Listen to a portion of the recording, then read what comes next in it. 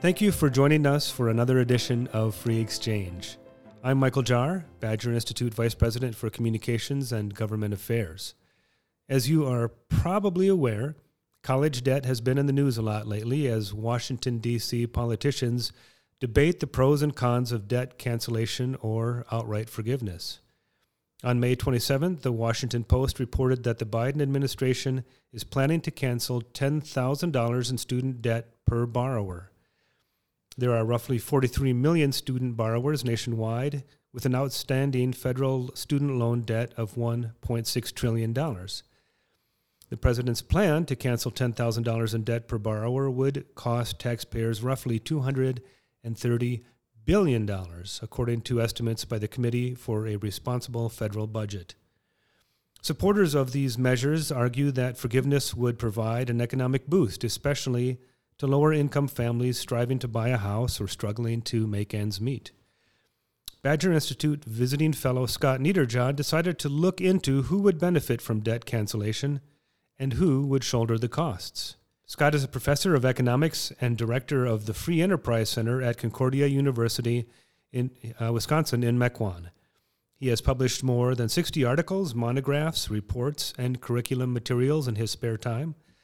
He holds a PhD in economics from the University of Wisconsin-Milwaukee and an MBA with an applied economics concentration from Marquette University. The resulting Badger Institute policy brief, titled Forgiving Student Loan Debt, Who Wins and Who Loses, can be found at our website, www.badgerinstitute.org. Scott, it's great to have you on Free Exchange. Thank you for joining us. Yeah, thanks, Michael. Thanks for having me. So the media like to report that low-income families who might benefit from loan forgiveness really need the president to take action. And then we have politicians making the same case. In March, dozens of Democratic lawmakers in Congress wrote a letter to President Biden that said, and I quote, "Canceling student debt is one of the most powerful ways to address racial and economic equity issues. The student loan system mirrors many of the inequalities that plague American society and widens the racial wealth gap." So the case is being made. Look, if we want to help, poor families, disadvantaged, people who have been marginalized, this is a great and simple way to do it. Just the president, with a stroke of a pen, can make this money disappear. As you looked into this, is that what you found? No, to put it quickly, no. But I think my first question really was, let's look at who took these loans out. So who are the borrowers? How much did they borrow? And then even some things around, not only around maybe the incomes of the families that borrowed the money, but also what degrees did they achieve with the money they borrowed. So I think part of it is just collecting some facts. And a lot of those were relatively simple to get because the Department of Ed does have a lot of data about the borrowers. However, they don't make it easy to find out sort of income levels and educational attainment, but thankfully the Federal Reserve, through their Survey of Consumer Finances, does that. So once we have that data, your question can actually be answered, right? I think but without the data, that question is really more of a, it seems compassionate. Why don't we do it? It makes everybody feel better. But really, to me, once you look at the data, it's an incredibly inefficient way to help low-income families. It's, I would argue, unfair. It's almost certain to exacerbate the sort of inflation problems that we're already deeply struggling with in this country. And the benefit really go to because it turns out that students borrow most of the money. So most of the student loan debt really has gone to very affluent families. Maybe not surprisingly, that's oftentimes who goes to colleges, and it goes to the most expensive colleges. So to put it quickly, I think this is inefficient, unfair, and actually might exacerbate income inequality rather than do the solution that you suggested, which is that it might narrow that problem. So as you dug into this, who does get who does receive and who holds most of the debt? Well, the top 40% of income makers, so these are the two highest quintiles, as we call them, the fourth and the fifth quintile. And these are groups where to get in the fourth quintile, you have to have an average family income of over $111,000 a year. To be in the fifth, over $255,000 a year. Those two groups hold 60% of the debt. So anything you do to help in this area is going to be a massive boon to those families. And then beyond that, 56% of the borrowers, Michael, borrowed the money to either earn a master's degree, a doctoral degree, a law degree, or a medical degree. So that's more than half. Half the money went to people pursuing master's degrees or professional degrees, you might say.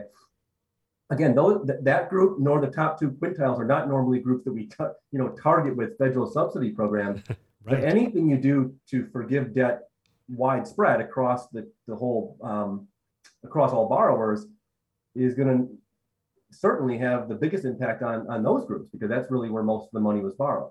So I guess it's, sorry, go ahead. I was going to say it makes sense. I mean, if I decided to go and get a bachelor's degree and then went on to get my master's and then went on to get a doctorate, that may be 7 or more years of very expensive college. And so by the end of that, it makes sense that I would hold a lot more of that debt. On the other hand, it's far more likely that I'm going to be working in professions that make it easier for me to pay off that debt.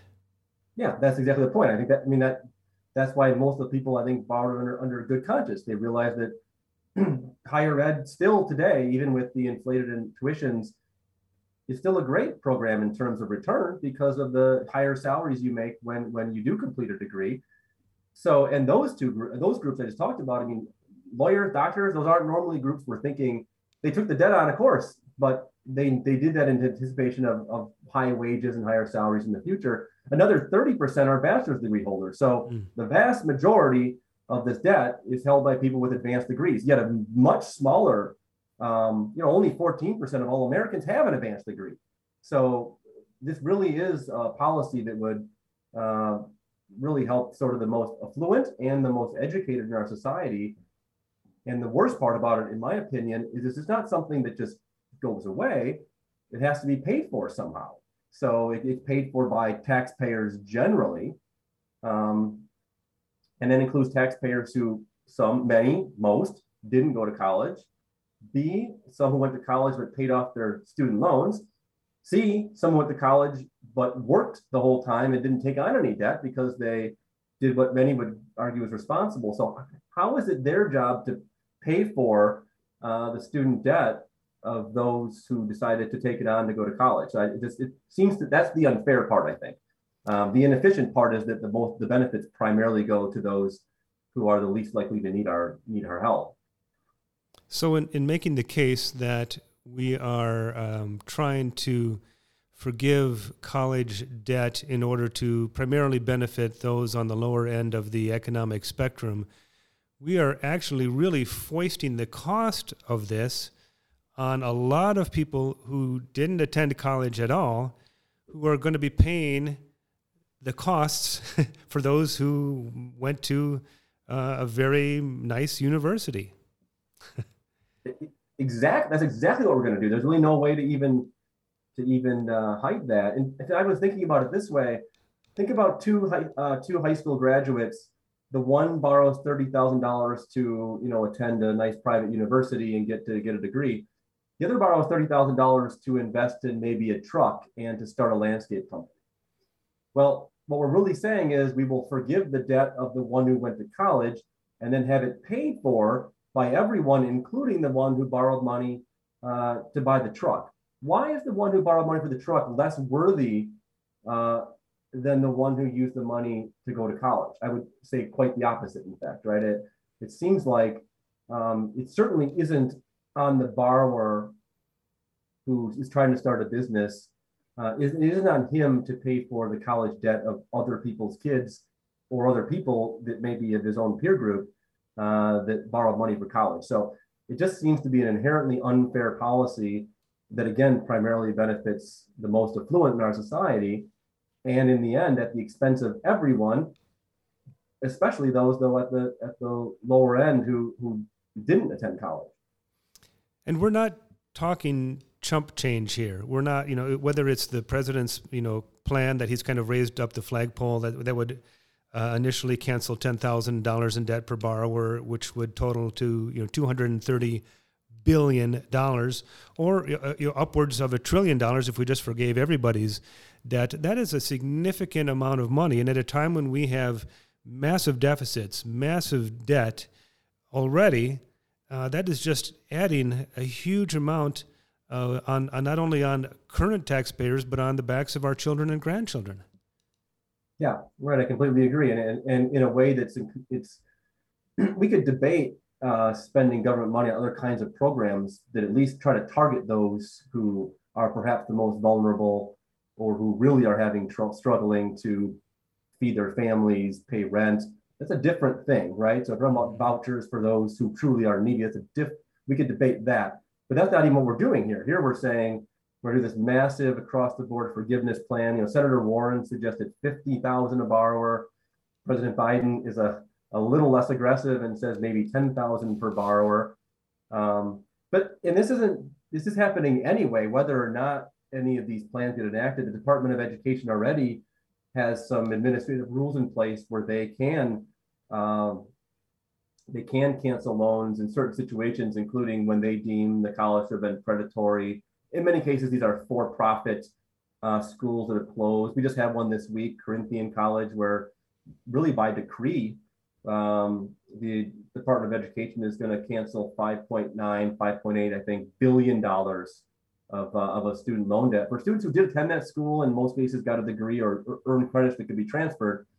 And ironically, that school really went bankrupt because the federal government really took them on and made it hard for them to continue to operate. So, yeah, it's just this is one of these things which I think is actually not a very partisan issue. I don't think anybody who looks at it carefully, as I tried to do, and really tries to see who the borrowers are, how much they borrowed, what incomes they come from, what educations they have, can possibly see this as an efficient use of government resources.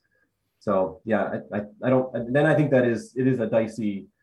It's a challenge when you can tell that the politicians also are a little bit careful what they say about this, right? Because I think people are starting to realize there's some unintended consequences here. It's not just a freebie as they have to pitch it. You had mentioned the president doing this by decree and Senator Warren.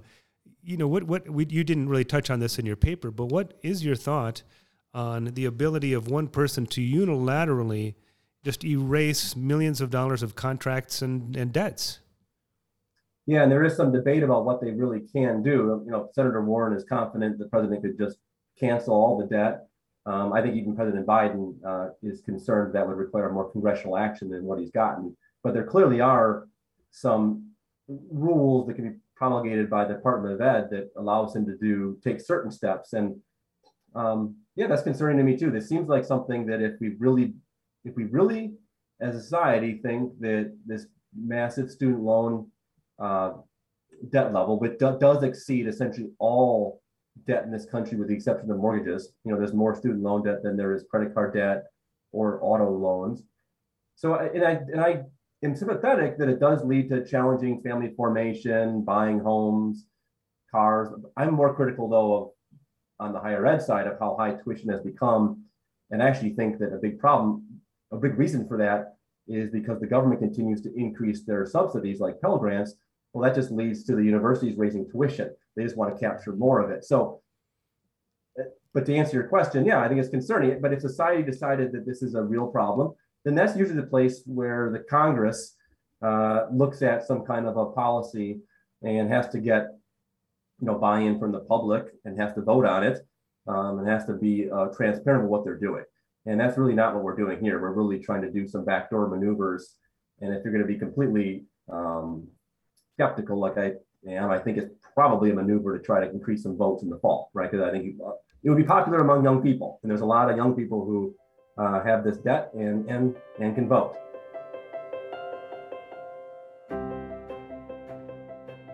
Folks, I'm interrupting real quick to remind you that productions like these are only able to exist with support from individuals just like you. If you find value in this program, we're hoping you may want to give just a little bit of value back. The Badger Institute is a nonprofit organization that strives to create opportunity and protect liberty for all Wisconsinites. We do not accept government funding and rely solely on the generosity of individuals like yourself to support our policy and advocacy work. To learn more or make a donation, visit badgerinstitute.org.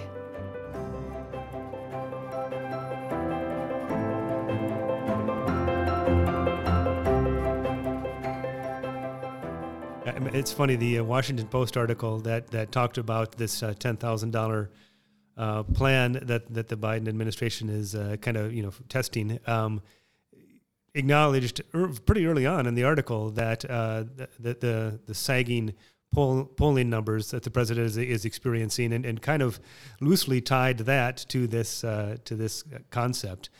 I'm really glad that you touched on the fact that the federal government is involved in a way that actually might be driving up or may have driven up costs for decades. Talk a little bit about that. Why, first of all, why the heck is the U.S. government involved in student loans in the first place? And what impact does that have on the marketplace of tuition and colleges and the choices that are associated with that?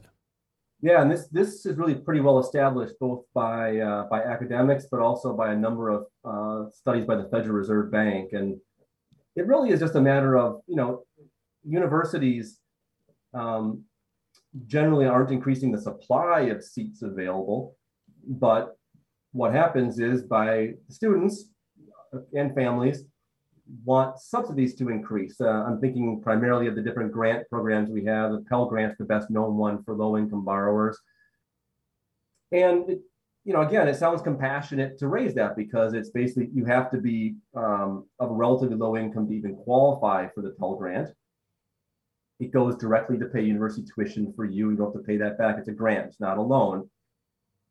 However, studies have shown with almost unanimity that whenever the federal government increases Pell loans, university tuition increases by about that same percentage. So universities realize that each student is going to be getting more money from the government to pay their bill. So in real terms, no real change, we can just increase tuition and capture most of that. So while there's a number of reasons for college tuition skyrocketing, one of them being it being kind of an arms race these days of we don't necessarily compete in higher ed on outcomes and learning, but we compete on amenities like rock climbing walls and beautiful residence halls. So that's one driver of cost. But another clear driver of cost is that as the federal government gets more involved in student loans or student grants, that leads to higher prices because it leads to more demand for students to go, and it leads to us, the higher ed side, just capturing more of it.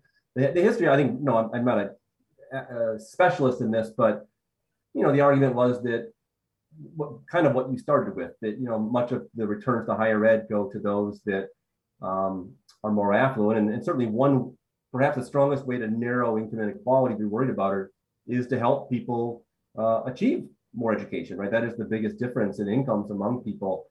And I think higher ed can be the solution to many of these problems. If more poor students can finish high school and get degrees, that is, a possibility to help us narrow some of our gaps we have in different ways. But, I think some of these programs, well-intentioned programs sometimes have secondary effects. And this is a perfect example of that is the government's trying to help poor students, but in the end, their policy ends up driving up tuition for everybody. And if I wanted to get a car loan, I would go to my bank. If I wanted to purchase a house, I would go to a private lender. When you get the government, kind of the primary source for school funding, it really, again, just distorts the marketplace. Yeah, well, they subsidize it, right? So they make interest rates a little bit lower. We didn't even talk about the fact that since the beginning of the pandemic and extended to the end of August of this year, we've not been charging all borrowers of student loans interest. So that just is another kind of handout we've given to students, even though, again, that's not a hard one to justify when we've got this unemployment rate that's at record lows and people aren't working, yet somehow they can't afford to be paying their student loan debt. So Yeah, when I think the government's gotten much like the mortgage market, they've gotten heavily involved in the student loan market, and that leads to all kinds of other sorts of incentives that were never what the programs were intended for. Yeah, so just touching on that, in response to the COVID crisis, the federal government basically put student loan payments on hold starting in March 2020. The Committee for a Responsible Federal Budget estimates that estimated a few months ago that by pausing those payments, the cost to the federal government, which is basically the cost to taxpayers, has been over $100 billion that the government has foregone by delaying those payments. Is there? I wonder too if there's not some moral hazard here. So if let's say that the government decides to forgive or cancel a portion of people's student loans, wouldn't that be an incentive for me as a student who's about to go to college to say, I was going to go to this kind of, mid-level state university, but I can afford to go to the top university if I can just count on the fact that if I clamor enough, once I've graduated and get everybody else in my cohort to make enough noise, we can get our debt forgiven. And doesn't it just encourage sort of a risk-taking that really isn't beneficial to either the student or the taxpayer? Yeah, I think for sure. And much like the housing crisis where, if the government's if you can't pay back your mortgage and the government will just handle it for you, maybe we should just borrow more. I've actually heard some students around universities where I work and hang out who have suggested, even in classroom discussions, that if this is a real thing, if we're serious about doing this, then even if I have the money to pay the tuition, maybe I would be an idiot to do it. Maybe I should just take the loans out. You don't pay the interest until you graduate anyway. So maybe I should give it a little bit of time to see if the government is going to pay this for me, even if I could pay my tuition. Maybe I should just put that in a little investment account, hold on to that, and see what happens. Because why do I want to be the sucker who paid his own tuition when the guy sitting next to me in class is borrowing money? It turns out the government's going to just wipe out his loans. And that was the sort of famous exchange that Senator Warren ran into when she was running for president, where a dad kind of said to her, "What are you going to do for me then? I saved the money and put my kid through an expensive private college. That's what you're supposed to do, as a responsible parent, if you can do it. What about me? How is this a fair policy?" So, and I think the same thing you said a minute ago, Michael, about the this loan policy we've had during the pandemic of not charging interest. Again, we just gloss over the fact that has to be paid by somebody, and because you're not collecting it, it's just like everything you and I talked about early on about forgiving debt, forgiving interest over any time period is being paid for by lots of groups, including those who didn't attend college, those who paid for college on their own, those who worked weekends and paid for college, or the guy who bought a truck, right? So that the same group has to pay for that same policy, which was supposed to be a pandemic thing and has gone on now for a really long time, including when the economy couldn't be stronger in terms of the job market. I wonder if there's a slippery slope concern here too. I mean, if the government does go ahead and forgives a lot of this college debt, then as a homeowner, and Fannie Mae and Freddie Mac basically now hold an awful lot of mortgage debt. Why should I not start to reach out to my members of Congress and say, hey, I'd really like for my debt to be forgiven too? And again, is that fair? If I've kind of scrimped and saved and purchased a $240,000 house, and somebody else next to me spent $700,000 on their house, and then we so I've been responsible. I've taken a smaller house. I've tried to save and pay and put more down up front. They've just inherited a whole bunch of debt, and then they say we want this forgiven. It seems like it's a pretty unfair equation. Or if I buy a 4-year-old Toyota while somebody next door buys a brand new Lexus and then demands that debt be forgiven, it just seems like I'm carrying a burden for decisions that I wouldn't have made, that they made, And it just seems like it really could become a spiral of just everybody saying, well, if you're going to, what argument do you make against forgiving my mortgage if you're willing to forgive some doctor's, college loan debt?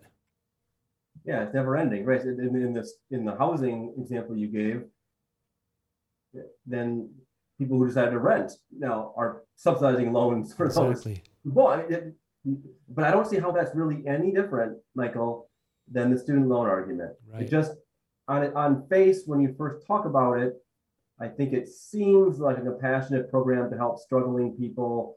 I think there is something to the fact that high student loan debt does cause other issues in our society, a delayed home purchasing, delayed family formation, delay having children. Those are all probably negative things. But it doesn't mean the solution to that particular issue is to just widespread forgive debt. Because as you just illuminated, we could make that argument then for any kind of mortgage. Certain groups would benefit from that, of course, but others would pay the cost.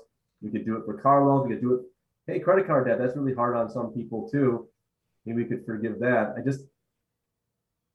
This just seems, unlike a lot of things in sort of public policy and economics where there really are sort of two sides where you can see some interesting trade-offs, this really just seems like a bad policy. It's both inefficient, it's unfair, it's really expensive, it benefits the people that we least need to benefit in many ways. I suppose somebody watching this could say, well, the solution then is to only exempt student loan debt for people of low incomes. And I guess we could try that. But as I tried to say at the beginning, that's a very small amount of the student loan debt, it turns out.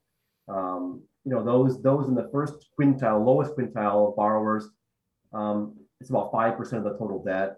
And the next quintile, it's about another 12, 13%. So that's not what President Biden or Senator Warren are saying. They're saying they want to help a wide range of Americans. I suppose you can make a stronger argument for trying to target it to the lowest income. But of course, what about the guy who's super close to that level and says, well, what about me? So this just seems like a slippery slope and not the best way to help people who need help. And we really should touch too on something you mentioned earlier, which is really on a lot of people's minds right now, and that's inflation. We are already feeling all sorts of inflationary pressures every time we purchase, ground beef or get gas or try to purchase a house. How does this exacerbate that problem?